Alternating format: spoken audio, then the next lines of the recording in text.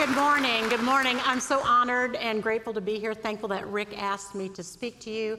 To those of you worshiping with us online in the sanctuary, I'm so glad you're here. Thank you for being here on Mother's Day. Man, you get a little star in your crown. It's Mother's Day. You're here. Good job. I don't care how many times I see that video. I am not singing the Jesus Connection. Although it was kind of a catchy little ditty, but never mind, we're just not going there. So when Rick asked me to speak a couple weeks ago, and he said, would you talk on Mother's Day? Thought it'd be nice to have a woman talk on Mother's Day to the body. And I said, yes, it'd be an honor, and I'm glad to be here. But I'm not really going to talk about Mother's Day. Because as Rick alluded to, Mother's Day is just a whole bag of emotions. You know, we're talking about this Total Package series, and today we're going to be talking about emotions. And if there was ever a day when there were a bunch of emotions, it is Mother's Day, because you can feel happy, you can feel sad, you can feel rejected, you can feel lonely, you can be disgusted, and you can feel all those things at one time. So all the men in your life are going, what is with her? I just don't know. It can all happen at one time. Emotions. And that's what I'm going to talk about today. So men, I already mentioned you're here. Good job. I frequently speak to women's groups, and it's Mother's Day, and Rick's not here to stop me, so I'm talking to the women today. You know how Rick sometimes says I'm talking to the men? I'm talking to the chicks. This is a chick sermon today. So if you're checking the scores on your phones or playing a game, just put your earbuds in. If you sleep, don't snore. That will distract me. My scripture today is this, Hebrews 12, verse 1, a little bit of 2. Therefore, since we are surrounded by such a great cloud of witnesses, pay attention to that part. Since we are surrounded by such a great cloud of witnesses, let us throw off everything that so easily hinders us and the sin that so easily entangles us. And let us run the race marked out for us with perseverance, fixing our eyes on Jesus, the author and perfecter of our faith. I don't know about you, but except for that little bit at the end, that is an exhausting scripture. We have to throw off all the stuff that hinders. That's our baggage. Ladies, do we have baggage? A lot of baggage. We always are carrying this baggage, how we look, what people think about us, if we're doing a good job at work, if we're doing a good job at home, just baggage. We always have baggage. And sin, let's not get started on sin. I'm reminded of what Paul says, I don't do what I want to do, but I do what I don't want to do. Say that a few times, think about it, you'll get it, okay? Paul said it better. Then we have to run, not walk, not stroll, not amble. We have to run a race, and it can't be the race we pick. It's got to be the race that God has marked out for us, and we can't quit. We have to run with perseverance. I am exhausted. But fortunately, we have the encouragement of fixing our eyes on Jesus. But also, at the beginning of the scripture, there's this short little interesting passage, and it says, we are surrounded by a great cloud of witnesses. Now, to me, that's kind of a weird thing to say, because a cloud, I'm surrounded by lots of people who also walk the walk of Christ. But, they're not in a cloud. I can poke them. They're real live and breathing. So I don't really get that cloud part. And to understand it, you have to go back and read Hebrews 11, where the writer of Hebrews writes about all these great icons of faith that have gone on. And it's called the By Faith chapter. By faith, Abel offered the better sacrifice. By faith, Enoch walked with God. By faith, Noah built the ark. By faith, Moses. By faith, Abraham. By faith, Daniel. On and on until finally, there's a woman that they mention. By faith, Rahab the prostitute hid the spies of Joshua and saved her family. Now, I don't know about you ladies, but I'm thinking of all the women in the Bible, the only one you could think of to be a witness on this cloud is Rahab the prostitute. Surely there's someone else. But if you read the story, Rahab is so much more. Ladies, have you ever wished you could have a do-over? You know, you get up, you're going to do it this way, and then you don't do it that way, and you just wish you could do it all over. Do you ever wish you could just wipe the slate clean and start over? Maybe have a second chance? Rahab is the witness of second chances. So Rahab has a family, and she's a prostitute. That's how she supports herself. Don't you think many days she woke up and thought, how did I get here? How is my life this? But that's what she did to support her family. And then one day she's in terror, as is the whole city of Jericho, because Joshua and the army of Israelites are coming, and they're going to do what they've done to all these other cities. They're going to take over the city and kill every man, woman, and child, claiming the land for Israel from the heathens, the Canaanites. And she's scared. But the spies of Joshua are in the city. The city officials are onto him. Somehow they run into Rahab, and she hides the spies. And in exchange, they say that you and your family will be spared. And the army comes. They take over the city. All those people die except for Rahab and her family. By her faith, she saved them. But there is so much more to this story. She goes on to live with the Israelites and to become a follower of Jehovah. So we read about her in Joshua. We read about Rahab in Hebrews. But where we don't always pick up is reading about her in Matthew, where we find out that she is the grandmother of Boaz, who is the father of Jesse, who's the father of David, who is the ancestor of the greatest king to ever be on the earth, Jesus Christ. From prostitute to great, great, great, great, great granny of a king, ancestor, the royal lineage of Jesus. Talk about a do-over. Wow. Rahab is a great witness on that big cloud of witnesses. Whenever I think I need a second chance, I think about Rahab. She's on my cloud of witnesses. Now, I don't want to second guess the writer of Hebrews. I don't, but I'm going to anyway. I think there's people he left off the cloud, and I'm going to talk about them today, a few of women that might inspire us other women when we're feeling certain things, emotions. So ladies, have you ever felt alone? I don't mean lonely, I mean alone. Maybe you're single and you don't think there's ever going to be someone for you. Maybe there's problems in your marriage and you don't want to share that with anyone.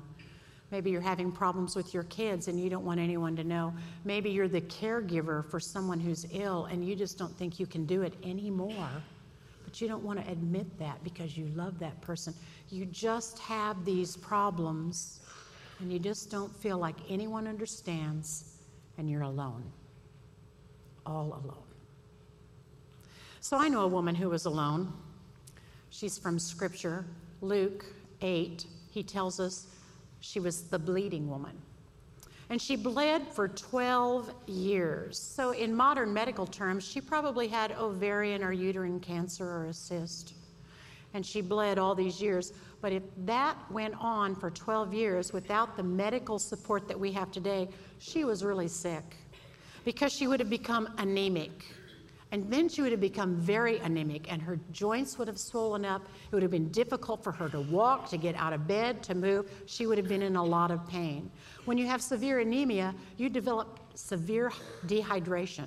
How did women get water then? They walked to the well. The poor woman could probably hardly get out of bed, get sores in her throat from a lack of fluids. She was sick. She felt bad.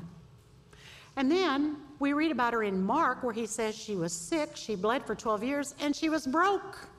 Because he said she spent everything she had on the doctors and no one could help her. She's sick, she feels bad, she's broke, and she's alone because she's an outcast. The Jews had lots of laws and lots of rules. Jesus came, to overcome those laws. Here's the law in Leviticus about a woman who's bleeding.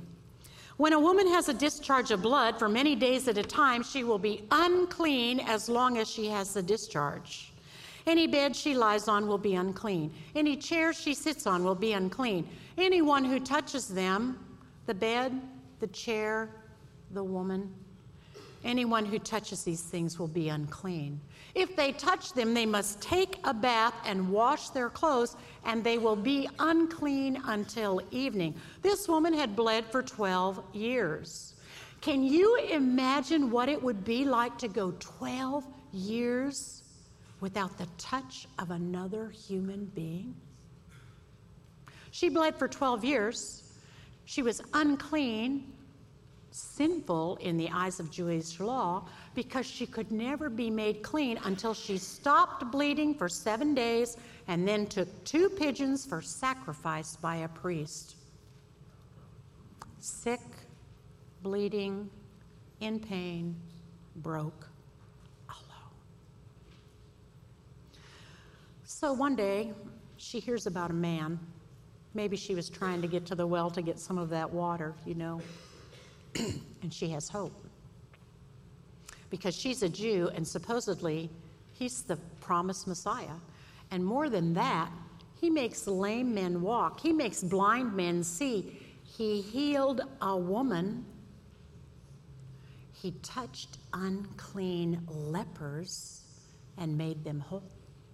So she works up a plan. And you know, in my head, I think she probably did this several times. She goes and she waits in a crowd for the right moment for Jesus to go by. Because she's a woman. Women did not go up to men in those days. Jewish men did not speak to Jewish women in public. It was unheard of. And you really couldn't go to a rabbi, a teacher. So she cooks up this plan. She's waiting in the crowd. And one day her moment comes. Jesus is walking by with the disciples, a bunch of people are around him, and she puts out her hand, and you know the story. She touches the robe, and she's healed.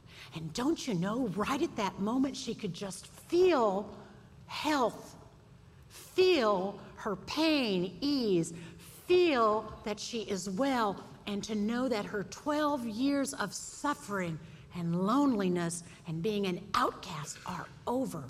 It worked. She's healed. Except Jesus stops and he says, "Who touched me?" And don't you know, everybody else stopped too, and they're all looking around. But Peter, he knows the answer. Peter always knows everything. He says, "Hello, Lord, there's people all around you. Anybody could have touched you. We're in a hurry. Let's go. We got the synagogue ruler with us. Come on, we're leaving." And Jesus says, "No, someone touched me. I know my power has gone out from me." And so he turns around, and don't you know that woman wanted to run away? Remember, if she touched anyone, they were unclean. She probably was hiding in the crowd, hoping to do this one thing unnoticed to get away, and instead, Jesus is calling her out in front of everyone. There's no escape. But something in the way that Jesus looked at her gave her the courage that she needed, because the Bible says she went forward and in front of everyone, she told her story. And Jesus said to her, "Daughter, you have great faith. Go and be free from your suffering. Live in peace." I don't think Jesus was talking to the woman. I think he was talking to all the people in the crowd. This woman you've called unclean for 12 years, she's my daughter. This woman who has been suffering from pain and shame and being alone for 12 years, she's not going to suffer anymore at the hands of her illness or the law. She's going to live in peace. Whenever I feel alone, I think of the bleeding woman, and I remember that Jesus calls me daughter.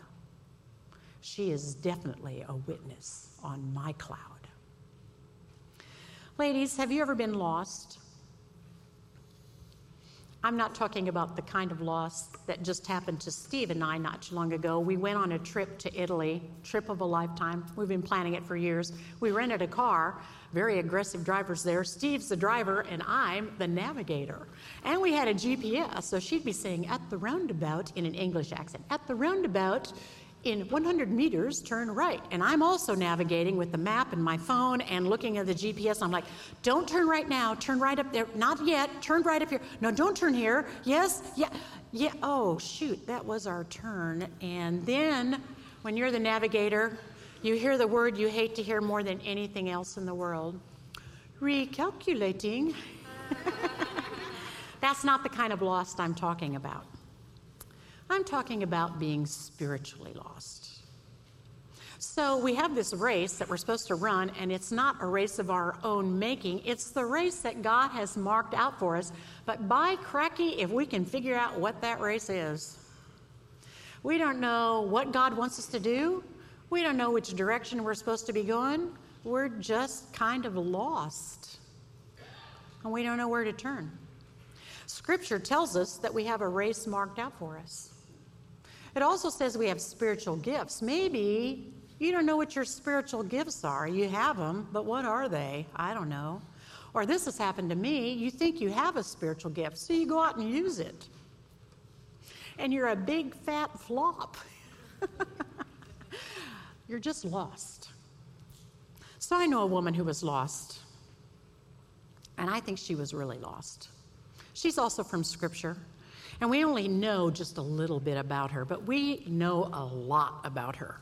So in Luke 8:1, the Scripture reads, after this, Jesus traveled about from one town and village to another, sharing the good news of the gospel. The 12 were with him, listen to this, ladies, and also some women who were sharing in the ministry of Jesus Christ out of their own means. Women were sharing in the ministry of Jesus. And it goes on to say that the women were cured of illnesses or demons, Mary Magdalene and Susanna, and Joanna, the wife of Chuza, the household manager of King Herod. Now, scholars tell us that just the way this was written years later, that the reader would immediately know who Chuza was. He was an important man, a name immediately recognizable. And Joanna, she's his wife. So at worst case, Chuza was a freed slave, and he's in charge of one palace. Slaves, the royalty, their food, their clothes, the expenditures, maintenance of the palace, everything. That's at worst case.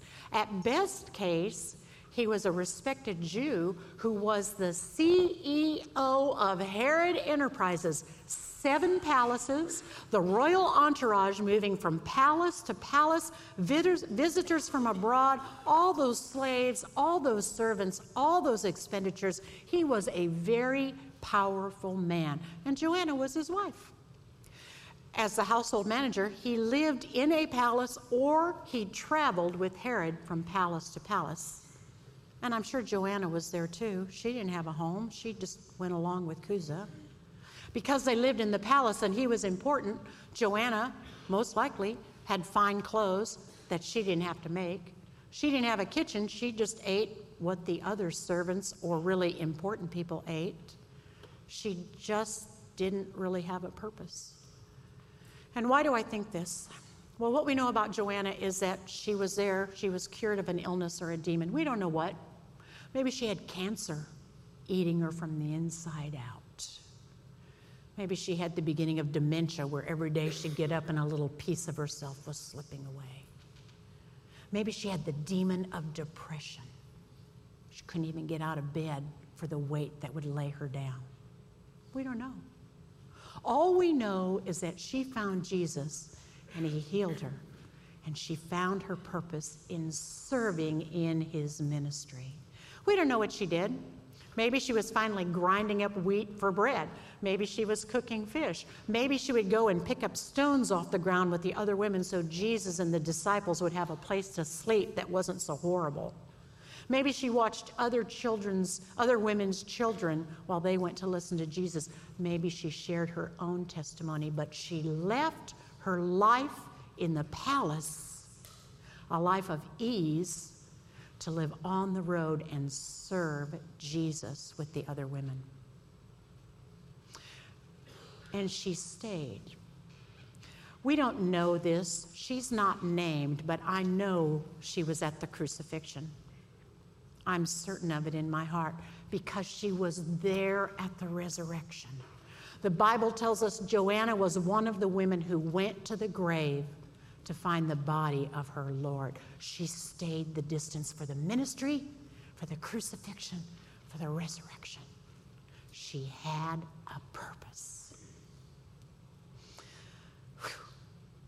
So ladies, when I'm feeling lost, when I don't know what my gifts are, I don't know what path is marked out for me, I think of Joanna, and I think of how she found her purpose by serving with other women. Joanna is definitely on my cloud. So ladies, have you ever been determined to get it done no matter what? You got a problem, you're going to solve it. You know, Rick, we just had this series on prayer, and I'm really disappointed he didn't spend a Sunday on the woman's prayer, not just the moms, all of us. That prayer goes something like this. It goes, "Dear Lord, I have a day, and it is a day. And I have a problem, but I know the solution. And for my problem, I'm going to take care of steps 1, 2, and 3. I need you to step in and do step 4. That's yours. I'm giving that to you. Could you do it around 10:30, and I'll take care of the rest? Thank you. Amen, amen, amen." Don't look at me like that. You've all prayed that prayer. And I'm not going to talk about some of the women who come to mind, those get-her-done women in Scripture. You know, I'm not going to talk about Martha. Now, we know Martha, Mary was doing the right thing because she was listening to Jesus, but don't we all kind of love Martha? Because she was like baking the bread and putting out the water so Jesus could wash his feet, and Jesus is coming, and her brother invited him and the 12 apostles and all these other people. It wasn't for her, there'd be no dinner. We love Martha. We can't help it. She just would get it done. But I'm not going to talk about her. I'm not going to talk about the 3 wise women either. You know about them, right? They're in one of those books of the Bible that didn't make it into the Bible. They showed up 2 days after Jesus was born because they stopped and got directions, the wise women. And they didn't bring frankincense and myrrh. They brought casseroles and diapers. No, you've not read that book. Okay. I'm not going to talk about the wise women either. I'm going to talk about a mom. And the Bible calls her the Canaanite mom. She had a big problem. She wasn't a Jew, but she'd heard about this Jewish man who was the Son of God, and he was doing all these miracles, and she had a problem, and he could fix it, and she was going to get it done because her little girl was sick. Scripture says her little girl was possessed by a demon. Now, I don't know what that means, possessed by a demon. Maybe she was little and perfect, and as she got older, she stopped talking, and you couldn't hold her, and she wouldn't make eye contact because she had the bondage of autism. Or maybe she went to sleep and had a high fever, and she survived the fever, but in the morning, she couldn't hear, and she lost her ability to speak. Or maybe she really was possessed by a demon. I don't even know how to put something so terrible into words. But the Canaanite mom was going to take care of the problem. Now, we've already heard Jewish women can't approach a Jewish man. Well, she wasn't even a Jewish woman. Now, the Jews did not like some people. Romans, they hated the Romans. Oppressors, Samaritans, they hated the Samaritans, half-breeds, and they really didn't like Gentiles. And if they called a Gentile a Canaanite, that was the worst thing they could call them. They hated Canaanites, the lowest of the low. And this woman was a Canaanite. So how to get to this man who's going to help her? She can't approach him. She can't get close to him. So she just does what any mother starts to do. She starts following Jesus. She just starts hollering at him, "Jesus, Son of David, have mercy on me. My little girl is suffering terribly from demon possession." Jesus, Son of David, have mercy on me. My little girl has a demon. Jesus, help me, have mercy. And she follows, and she's just hollering and hollering and hollering. And finally, the disciples say something to Jesus. And do they say, you know, Jesus, this woman needs help? No. They say, Jesus, this woman won't quit following us. She's hollering at us. Send her away. Now, Scripture doesn't say it, but what they're also saying there is, she's not a Jew. Get rid of her. She's not one of us. But Jesus, he doesn't send her away. He's going to a house for lunch. So he just goes in the house for lunch, and the other disciples go with him, and all these other important Jewish people. And the woman, she just goes in the house too, and she's still hollering, Jesus, Son of David, have mercy. My little girl has a demon. So we're going to come to a part of Scripture that I think at first reading is really hard to understand. You know, sometimes Jesus says things that are really hard to understand. He said to Peter, get behind me, Satan. He said to his disciples one day when they were arguing about their lunch, are you still so dull? He just said things, though, that sometimes we don't understand. He said to the young man, let the dead bury their dead. Follow me today. You can mourn for your father later. So this woman, she looks at Jesus and she says, Jesus, help me. My little girl is suffering. And Jesus says to the woman, I was sent only to the lost children of Israel. In other words, the Jews. I am here to fulfill prophecy. First, let the children eat all they want. First, it is not right for the dogs. It is not right to take the children's bread and give it to the dogs. Ouch. It is not right to take the children's bread, the children of Israel, to take their bread and give it to the dogs. Well, I think when that woman came in the room and Jesus met her eyes, I think she knew right then that Jesus could and would heal her little girl. So Jesus says this, and he says it for everyone to hear, and the woman steps up and she says, yes, Lord, but even the dogs under the table eat the children's crumbs. And Jesus looked at her and he said, woman, you have great faith, exclamation point. I don't think he was talking to the woman when he said that, because he says first. In other words, the woman gets it. Are you listening, apostles? Are you listening, disciples? She understands, and he says to the woman, for such an answer as this, you may go. Your little girl, the demon has left her. Do you understand, disciples, that she gets it? One crumb of the bread for Israel is enough to heal her daughter. It's enough for her and her daughter. It is enough for all of the Canaanites, all of the Gentiles. One scrap of my grace, one crumb of my mercy, it's enough. She gets it. She gets it.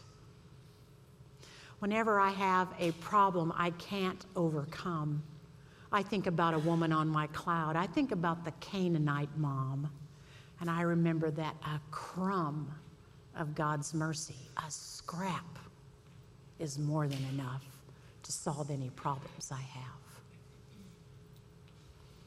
So you know what? Since I'm rewriting Hebrews anyway, there's some people on my cloud that aren't even in the Bible. So especially when I was working, ladies, if you're working, do you ever go home and you put on your comfy clothes? I like to call them my lounge pants. They're not pajamas, they're lounge pants. And you kind of undo your hair and your makeup, and then you think, oh my gosh, there's something going on at church tonight. I really should go to that. But I'm kind of busy watching the reruns of Friends, and I have on my lounge pants. When I feel like that, I think about my Aunt Marion. who's been gone now for 18 years. She was like a second mom to me, and she taught me and her daughters, every one of us, that if the church doors are open, you can be in there serving, or your rear ender better be in the pew. And that's how she said it: get your rear ender in the pew. So when I don't feel like coming, I think, well, what will Aunt Marion think if my rear ender's not in the pew? And she's on that cloud of witnesses, and she'll know. So I get up and I go. Aunt Marion's on my cloud. Sometimes, do you not know how to pray or what to pray for? That happens to me all the time. I just don't know what to say to God. When that happens, I think of my sister-in-law, Sandy, who was a woman of powerful prayer. But at the end of her life, when she was doped up on morphine for the pain of her cancer, and she didn't even really know who you were, you could go in and she'd grab your hand and she'd say, Jesus. Or maybe, help me, Jesus. I'm reminded of that scripture that says, when we don't know what to pray for, the Spirit intercedes on our behalf. Jesus. When I don't know how to pray, I think of my sister-in-law, Sandy. She's on my cloud of witnesses. And you know what? There's not all women on my cloud. There's a few men up there. Many of you know me, but many of you do not. It will be 20 years this week that our son Christopher died in an automobile accident. He was 23. He was driving up Interstate 35 to get his fiancée, Stacy. We were going to dinner that night because Stacy was graduating from college the next day. Big plans. We were going to talk about dinner, graduation, a wedding. But instead, he was hit by an intoxicated driver on Interstate 35. His life is over. And our lives were changed forever, forever. But when I think of Chris, I can't really think of that and be angry or be bitter, because the worst thing that happened to Chris is he was a happy guy born in a family of grouchy people. That's us. We're all the grouches of the family, and he was the happy guy. He loved life. He loved his fiancée. He loved the idea that he was getting married, and so whether he was wanted or not, he would follow Stacy around to go help pick out flowers for the wedding or napkins for the wedding. She's like, really? He's like, this is fun. Let's do this. He loved serving up here at his church. He was always up here doing something. He was working with a team on our first website, because back then, 20 years ago, we didn't even have a website. He was learning how to do that. He worked with me with the children's choir. And I used to think he was great at the children's choir, but that we had the worst 4th and 5th grade boys ever. They were horrible. And then I learned that the instigator of all the 4th and 5th grade problems was Chris. But he had fun, and they loved him. Chris and I used to sing in the choir also, and we would sit back then. The choir would sit up there the whole time. And so we'd sing and we'd sit down, and Rick would get up and start preaching, and I would get so mad because Chris would be over there talking and laughing and joking, but I didn't know how to fix the problem because he was talking and laughing and joking with Mather Owen. That would be Rick's dad. So he was just a happy guy, and he loved the Lord. And I know this because of his testimony to other people. One day he told Judy Madden, "My name is Chris Seacrest. I begin and I end with Christ." So we can't look back on his memory and think of how he loved us, his brother, his sister, his dad, me, his mom, his stepmom. He loved me like a mom. We can't look back on that memory of our life with him with anger or even with pain, because it diminishes the joy of his memory and what he was. Chris is on my cloud of witness. When I need to feel grateful or joyful, I think about Christopher Seacrest. Therefore, we can throw off everything that entangles. We can get rid of the sin that trips us up. We can run, not walk, not amble. We can run the race that's marked out for us by God, and we won't quit. We will run with perseverance because we can fix our eyes on Jesus, the author and the perfecter of our faith, and on that great cloud of witnesses. There is a crowd on my cloud. I hope there's one on yours. Let's pray, shall we? Our gracious Lord, God, we give you thanks for that cloud of witnesses that you have given us. All of those who are in the past, whose stories tell us about perseverance, whose stories tell us about your strength, about your peace, about your grace. God, we are thankful for Sherry to bringing this message to us today, another witness of your incredible love and strength. And God, we know that the greatest witness of all is your Son, our Lord and Savior, Jesus. God, we thank you for his gift that we receive today and that we receive every day. The gift of hope, the gift of grace, the gift of forgiveness, the gift that wipes away every sin that we have, the gift that allows us to know that there is nothing on this earth that is more powerful than your love, the gift that continues to make us known that he is present with us at every moment of every day. So God, may we run that race. May we run it with perseverance. May we throw away everything, all the sins that entangle us, and grasp a hold of your love. That one day we might see you face to face, and that we might hear you say, "Well done, my good and faithful servants." Let us tell our stories. Let us be your witness here on earth. In Jesus' most powerful name we pray. Amen. Go forward and have a great Mother's Day.